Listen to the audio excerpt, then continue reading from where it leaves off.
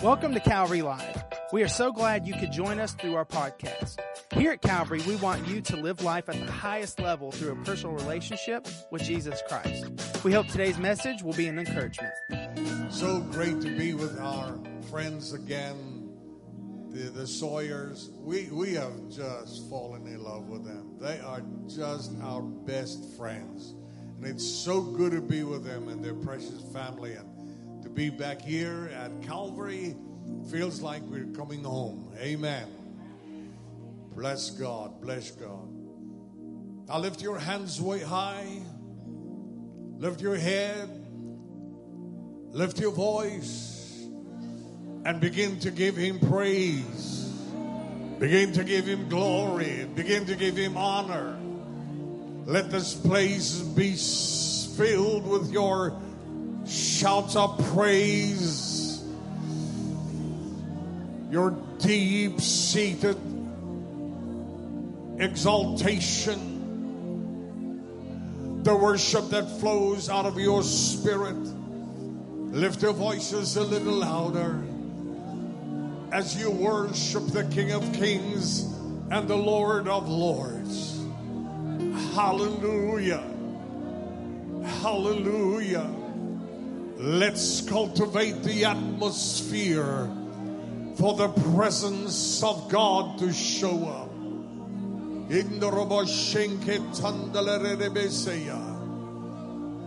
Hallelujah, hallelujah, hallelujah. God, we release your miraculous healing power. We release the anointing that destroys yokes of bondage. We release the power of the Holy Spirit that defeats every measure of opposition in the name of Jesus. We bind the works of the enemy. I said we bind the works of the enemy. We bind the works of the enemy.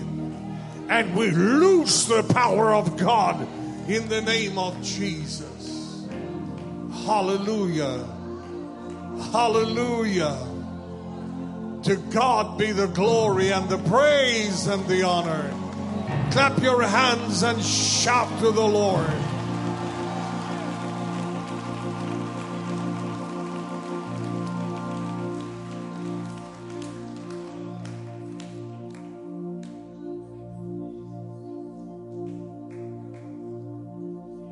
I can't remember, and I could have, but I cannot remember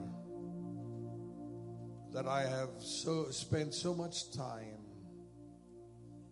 in preparation for this weekend as I did this week or two behind us.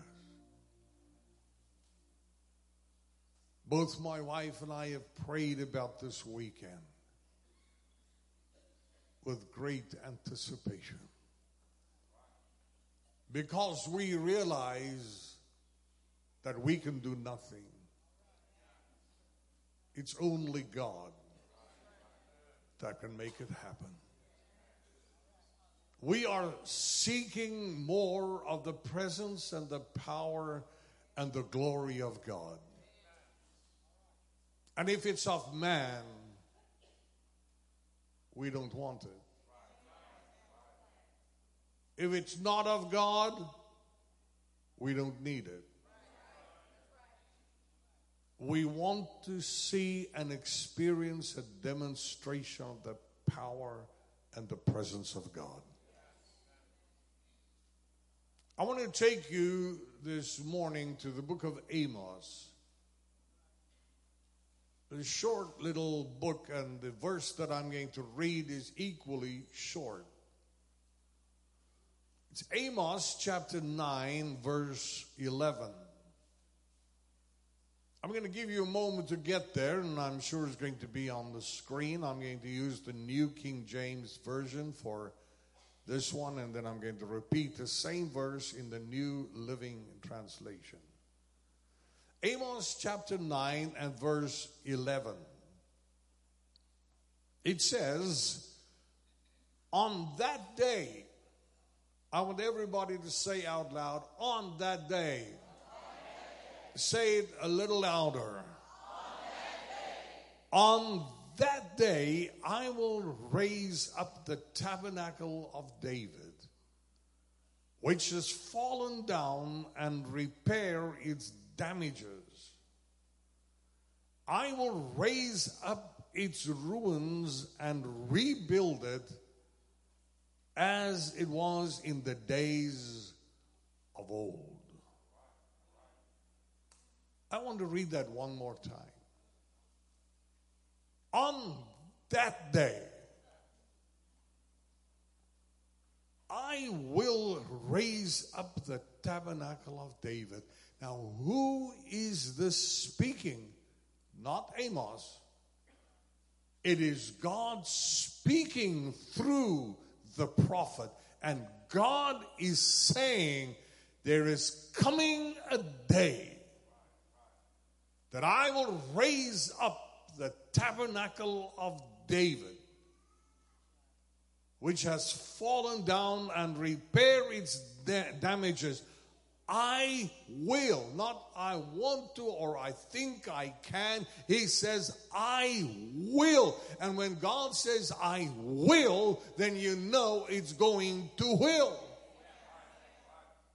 I will raise up its ruins and rebuild it as in the days of old. The New Living Translation says, in that day, I will restore the fallen house of David. I'll repair its damaged walls.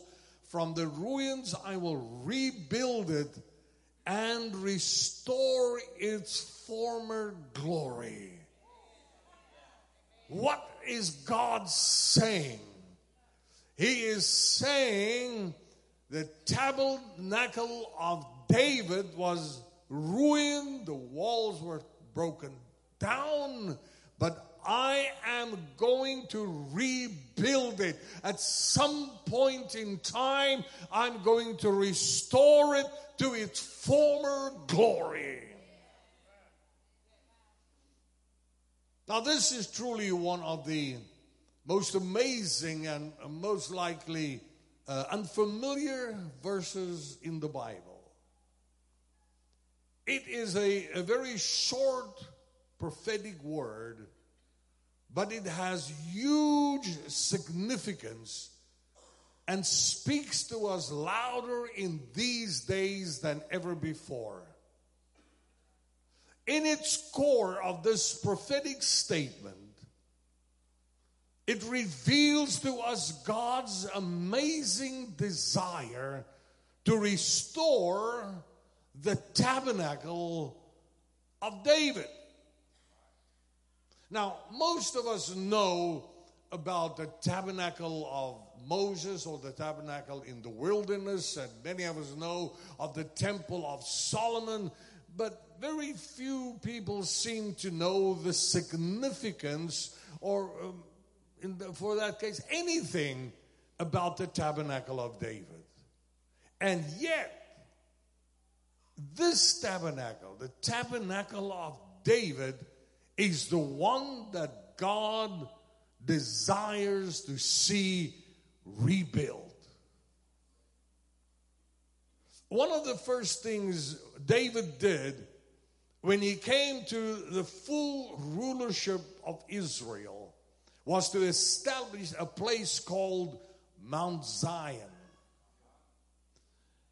When he did that, he retrieved the Ark of the Covenant from where it was located at that particular point, and he brought it back to Jerusalem, to Mount Zion, where he believed it belonged. You want to read that? You can read more about that in 2 Samuel chapter 4, 5, and in particular chapter 6. Now, what is so important is that David cultivated and hosted the presence of God on Mount Zion. And this meager tabernacle is what God said he wanted to see restored. Now, my question would be, why did God desire to restore David's tabernacle and not the tabernacle of Moses, which was his first dwelling place built to divine detail? Or why didn't he even want to rebuild the temple of Solomon in all of its grandeur and extravagance? He didn't say he wanted to rebuild any one of them. He said, I am going to restore the tabernacle of David. So what is the significance of the tabernacle of David? Because the tabernacle of David, you have to understand, ladies and gentlemen, was a simple tent. There was no instructions given how he should do it. It was no more than a tarp stretched over some tent poles to shield the ark from the sun and the elements. Yet God said, I want to restore that one. Why this unimpressive tabernacle? What does that have to do with you and me in 2019? Why did God want to restore a tent that has no really form or structure? But then I have to remind myself that most of us have forgotten that God is not impressed by buildings. He is looking for relationship. So if you would, and I'm going to try and move over this pretty fast, and pardon me if I try and stay to my notes, or else I will still be preaching tomorrow this time. So allow me to very briefly paint the picture for you and show you the significance of the restoration of David's tabernacle, and especially what it means to you and me today. When God said through the prophet Amos, I am going to restore the tabernacle of David, it was not only that I am going to restore the tabernacle, but he specifically said there is coming a day. There's going to be a precise moment that I am going to restore David's tabernacle. Now, knowing this and reading this, I need to tell you, ladies and gentlemen, that really reflects to us a sign of the times. Most scholars and even theologians all agree that we are in the last days, just before the coming of the Lord Jesus. And I want to say, even so, come quickly, Lord. Now, please listen to what Peter is saying in Acts chapter 19 and verse 31. He says, so that the times of refreshing may come from the presence of the Lord, and that he may send Jesus Christ, who was preached to you before. Now please listen to this. Whom heaven must receive until what? The times of restoration of all things, which God has spoken by the mouth of all his holy prophets since the world began. Now track with me this morning. And pardon the comparison, but this statement is saying that Jesus is literally being held hostage in heaven until all things that need to be restored have been restored. And when everything is restored that is supposed to be restored, God the Father would send Jesus back to the church. And I've got good news for you, ladies and gentlemen. There's not a lot of time left, and therefore we've got to do all we can to present ourselves a holy sacrifice before God. And when everything has been restored, everything is completed, is when the trumpet is going to sound and Christ shall return. And the one thing God specifically said that he wants to see restored is the tabernacle of David. And there is a reason why. The reason why God wants the tabernacle of David restored is because it primarily has to do with prayer, praise, and worship that cultivates an atmosphere for his presence to show up. But there's more that's attached to this. But I want to say to you, ladies and gentlemen, you have to know that the very last thing that is being restored is going to be heavenly worship. Not worship of mankind, but worship that's ignited with fire from heaven. That's the final thing that is going to be restored. If you would go back to the tabernacle of Moses just for a moment, and you see all the emblems that they had to go through, finally in the Holy of Holies, the final thing was what? It was the altar of incense, which is the type of worship. And it was when the high priest stood there at the altar of incense that he would worship. And the worship, the incense will begin to fill the holy place, and then it will fill the Holy of Holies. And through heavenly divine worship, somehow the high priest made his way through that heavy veil and came into the Holy of Holies, where he met God in his presence, and God spoke to him there. What is it that got him into the presence of God? It was worship. What is it that brought down the Shekinah glory? It was worship. What made God speak to him? It was worship. What brought it all about is worship, worship, worship. And that's why God is speaking to you, and God is speaking to me, and he is calling us to reignite the flame of worship. Somebody give the Lord a shout of praise.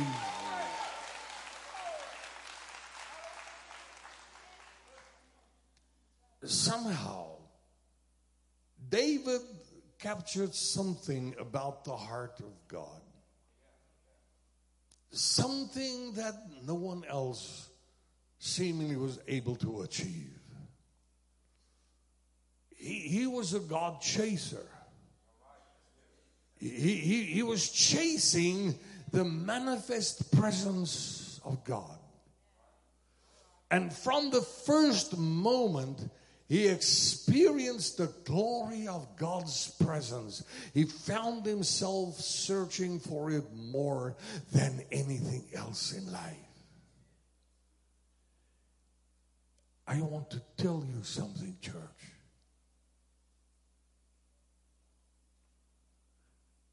If you ever succeed in finding yourself in the felt, manifest presence of God, not talking about emotion. I'm not talking about another thrill down your spine. I'm talking about if you find yourself in the real, tangible presence of God, there are two things. Number one, you'll never forget it. Number two, you'll never be able to fully describe your experience. Your words fall short. You will try to explain it, and it will come out like, it was just great.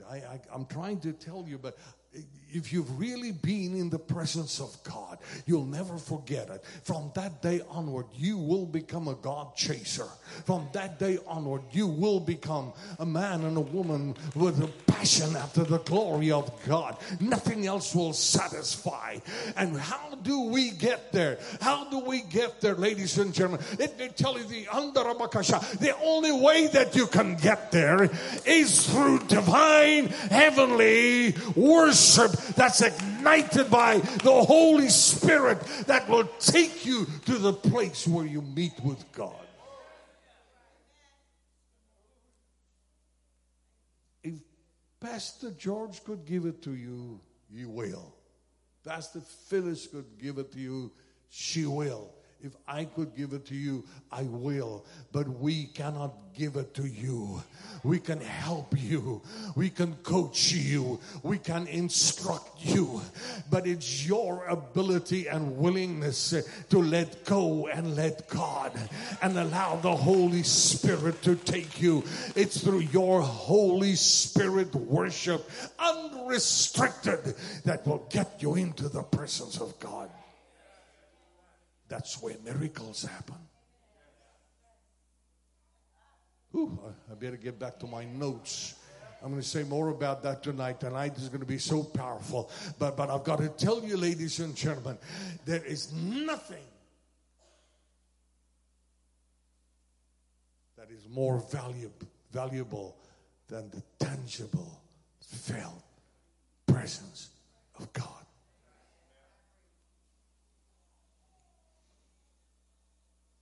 When I read all of this, I come to the conclusion that David was never really comfortable with the tabernacle of Moses because there were too many restrictions. Not everybody could go in. It was only for certain people and certain nations. But he desired to build a habitation for God's glory where everybody would be welcome and have access to the presence of God. So when he had the opportunity of bringing the Ark of the Covenant to Jerusalem, he grabbed that instance with all of his might. Just very briefly, as you most likely will remember, that the tabernacle of Moses and also the temple of Solomon were fenced in and consisted of three distinct divisions or areas. The outer court, the holy place, and the Holy of Holies. And there was a huge, thick, heavy veil that separated the holy place from the Holy of Holies. And behind this huge, thick, strong, heavy veil, positioned in the Holy of Holies, was the Ark of the Covenant.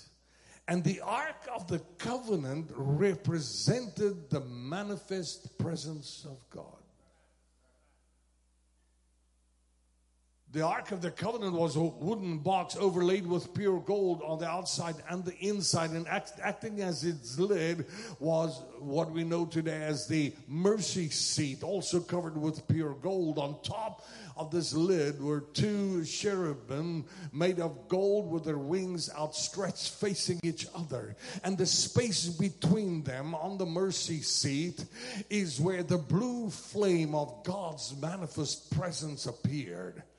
And God said it's from there that he would speak to Moses. That's where he would speak to the high priest that would come to bring a sacrifice on behalf of all of the nation. Now, of great significance is to note that the ark, the mercy seat, and the blue flame of God's presence were all hidden behind this heavy veil. The ark, the presence of God, the mercy seat, the blue flame of God's glory. They were all hidden behind the veil. And it was only the high priest that was allowed to get behind this veil, and that only once per year.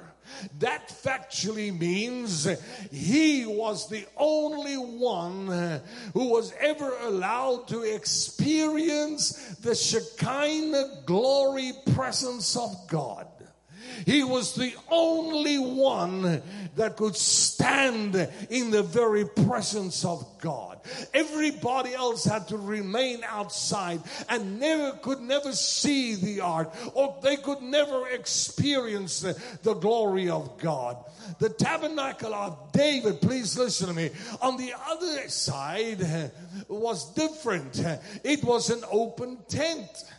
But it was the only tabernacle of them all that had no veil separation. No fence, no separations, no divisions. This meant that all who came close could see the ark.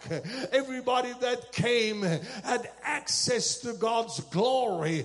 And now we can begin to see why the restoration of David's tabernacle was so important.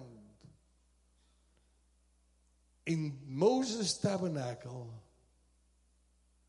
the high priest had to come after they have killed a lamb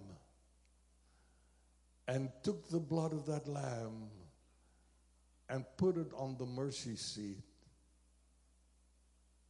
There was always the sacrifice of a lamb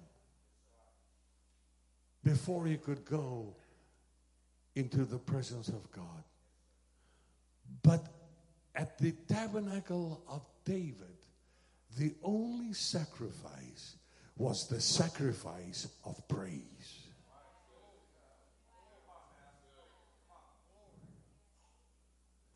If you could praise, you could get there. I said, if you could praise. Oh, well, you're not getting me. I said, if you could praise, you can get there. You don't need to kill a lamb. You don't have to shed blood. All you have to do is, I'm going to sacrifice, but my sacrifice is going to be a sacrifice of praise. What does that mean? It means when I least feel like praising, it's actually the time that I should be praising. It means when the mountain is too tall, then that is the time that I should be praising.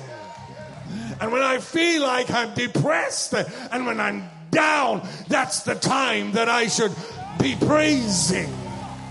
I should not be praising when the sun is shining. I should be praising when the thunder is rolling. Oh, if you and I can come with a sacrifice of praise, we can come and we can praise and we can exalt and we can magnify. And as we praise, we can get closer and closer and closer. All I need is to be able to praise.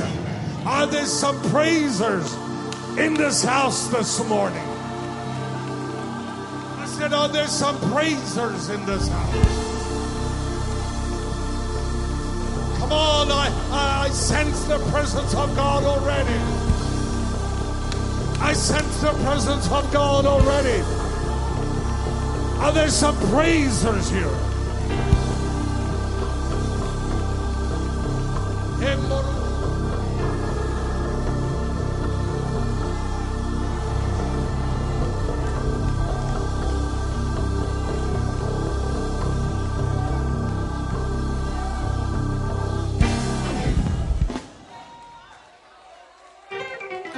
Hallelujah. Please sit down just for a little while. I've got to tell you the rest of the story. It's too powerful not to tell you. I'll try and hurry. But I'm finding it hard to speak right now.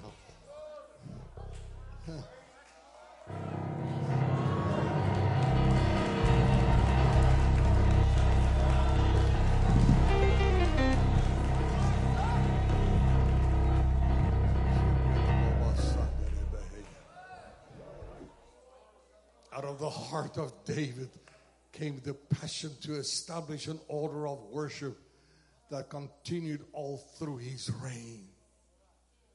Singers and musicians were engaged to praise, to give thanks, to worship, and prophesy before the ark for 24 hours a day, 7 days out of every week, 365 days of every year for almost 40 years. Worship could be heard from Mount Zion. If you got close to Mount Zion, you will hear nothing else but the sound of praise and prayer and worship. The kind of worship that connected to the worship of heaven.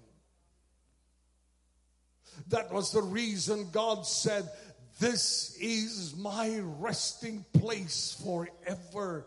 Here I will dwell, for I have desired it." Psalm 132. And as a matter of fact, most of the Psalms that David wrote were written during the time of the tabernacle of David. That's why God liked David's tabernacle better than any other.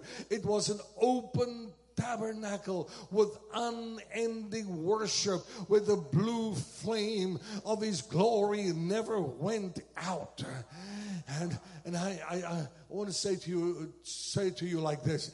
It's mostly like that David was so excited about the tabernacle worship that when he woke up in the middle of the night and heard the anointed worship and joyful singing blended with the sound of cymbals and woodwinds, he slipped out from under the covers and with eager anticipation looked toward where the tabernacle was standing and could see the dancing feet, the raised hands and swaying bodies in the flickering of the lamps, and hear the voices of unrelenting praise and worship that was entering into heaven. I want to say, ladies and gentlemen, when God begins to move with his presence, it becomes indescribable.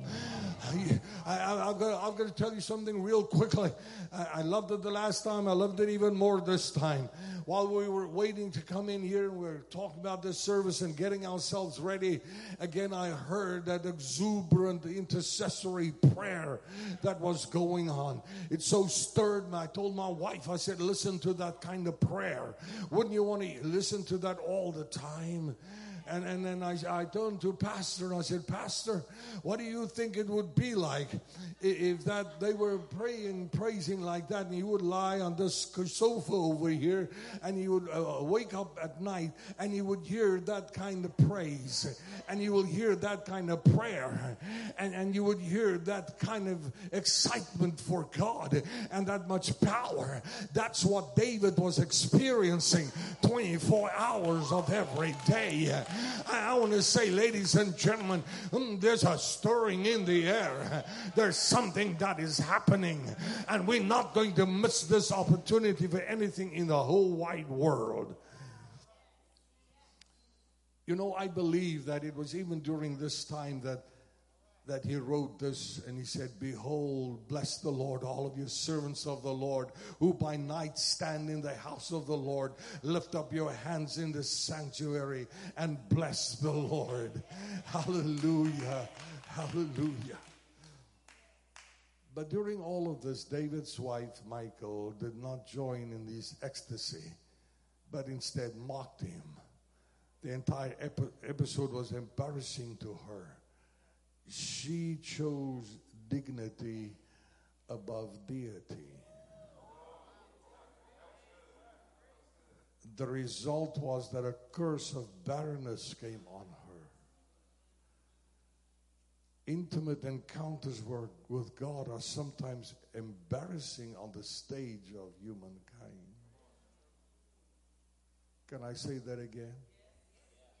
Intimate encounters with God are sometimes embarrassing on the stage of humankind.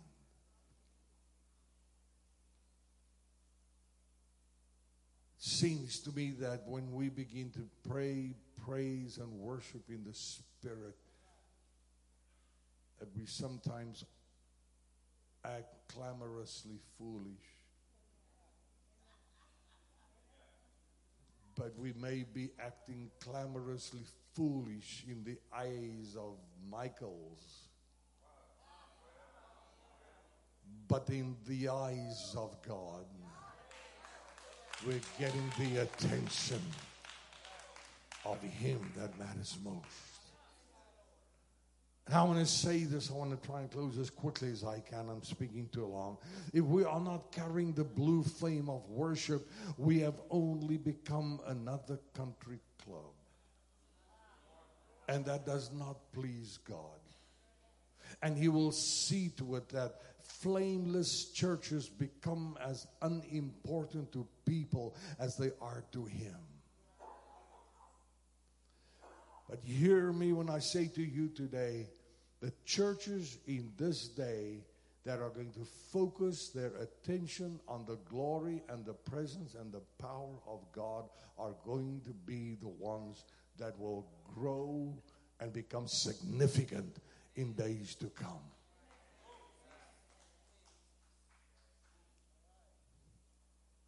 I want to say, and I'm skipping over several things here. I want to say that we can no longer be satisfied to simply have good services, good music, and good preaching. We must have genuine God encounters. We must entertain the presence of God. And it all starts with our willingness to give up our personal agendas, our own ideas, our own desires, our own wants, and begin to chase after God and learn to entertain His presence. We have to once again learn how to worship in spirit and in truth, and remember that it's not about us, it's all about Him. I'm bringing this plane in for a landing, I promise you. I'm not saying I'm closing yet, I'm bringing it in for a landing. Let me just briefly recap, ladies and gentlemen. The tabernacle of Moses and the temple of Solomon had fences and veils, and no one could enter them. And that's not what God wanted to restore. He didn't want to see a temple or a tabernacle restored that had a veil that was keeping people away. He didn't want fences. He didn't want separations. And we don't have time for all the details now. But if you would look at Acts chapter 15 and you read verses 13 through 17, it makes it clear that when God said through the prophet Amos, on that day, everybody shout out loud again, on that day. When God said through the prophet Amos, on that day I will restore the tabernacle of David. And when he said that, he was not thinking of pitching another tent somewhere on a mountain. He was talking about birthing the church.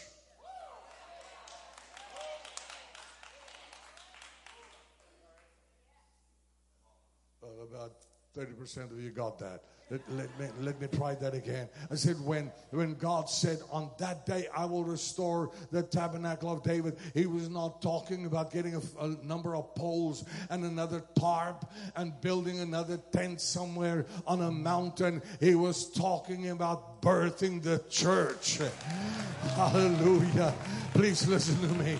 When at the final moments, just before Jesus died on the cross of Calvary, He cried out and He said, it is finished.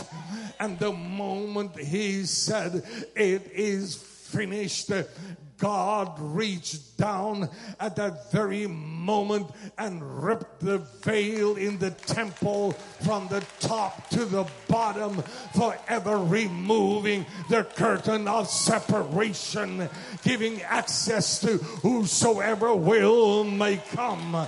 He ripped it to the point where it could never be rewoven again, because God is not delighted in separation. He wants to be with his children. He wants us to come into his presence. So with the veil ripped apart, the separation gone, the day had come for the tabernacle of David to be restored in all its fullness, in the form of the church of the living God. So on that day, everybody shout, on that day. On that day, which day? The day of Pentecost. God sent the promise of the Holy Ghost, and in so doing reignited the blue flame of his glory, and the church triumphant was born, and the tabernacle of David was restored for everybody to come into the very presence of a very real God. Somebody shout and give God praise.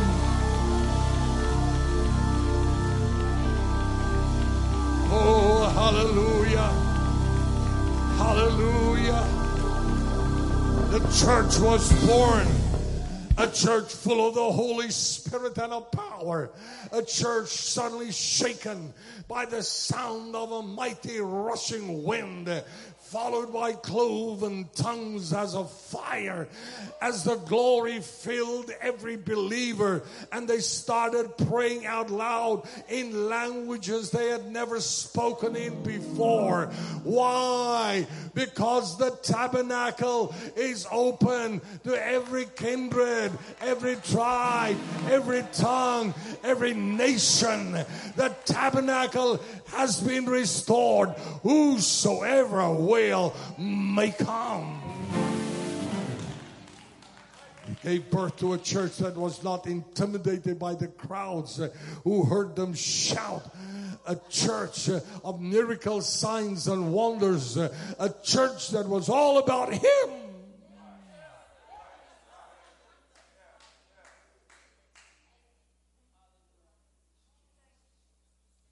Today,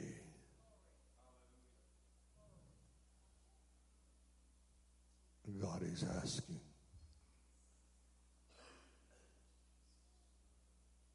Calvary Assembly,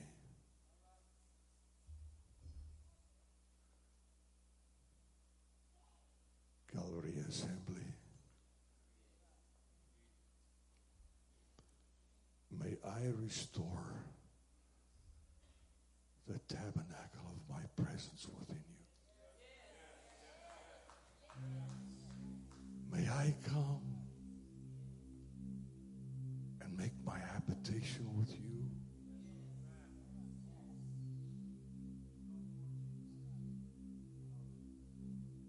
Will you open the door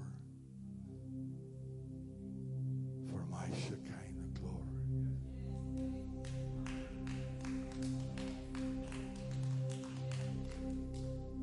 Will you begin to praise me unashamedly?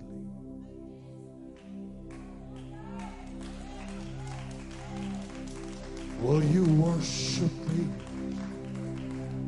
with your whole heart?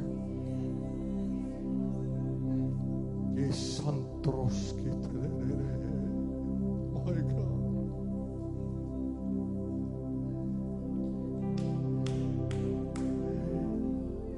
If you feel the need to hear somebody tell you that the altar is open, then perhaps you are not desperate enough.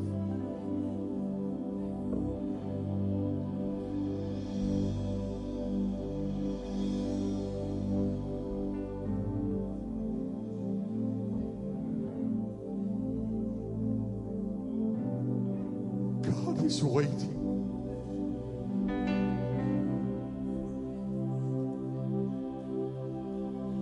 Are you willing to say, God, I'll prop open the door. I'll invite your presence. Are you willing to say, I will bring a sacrifice of praise?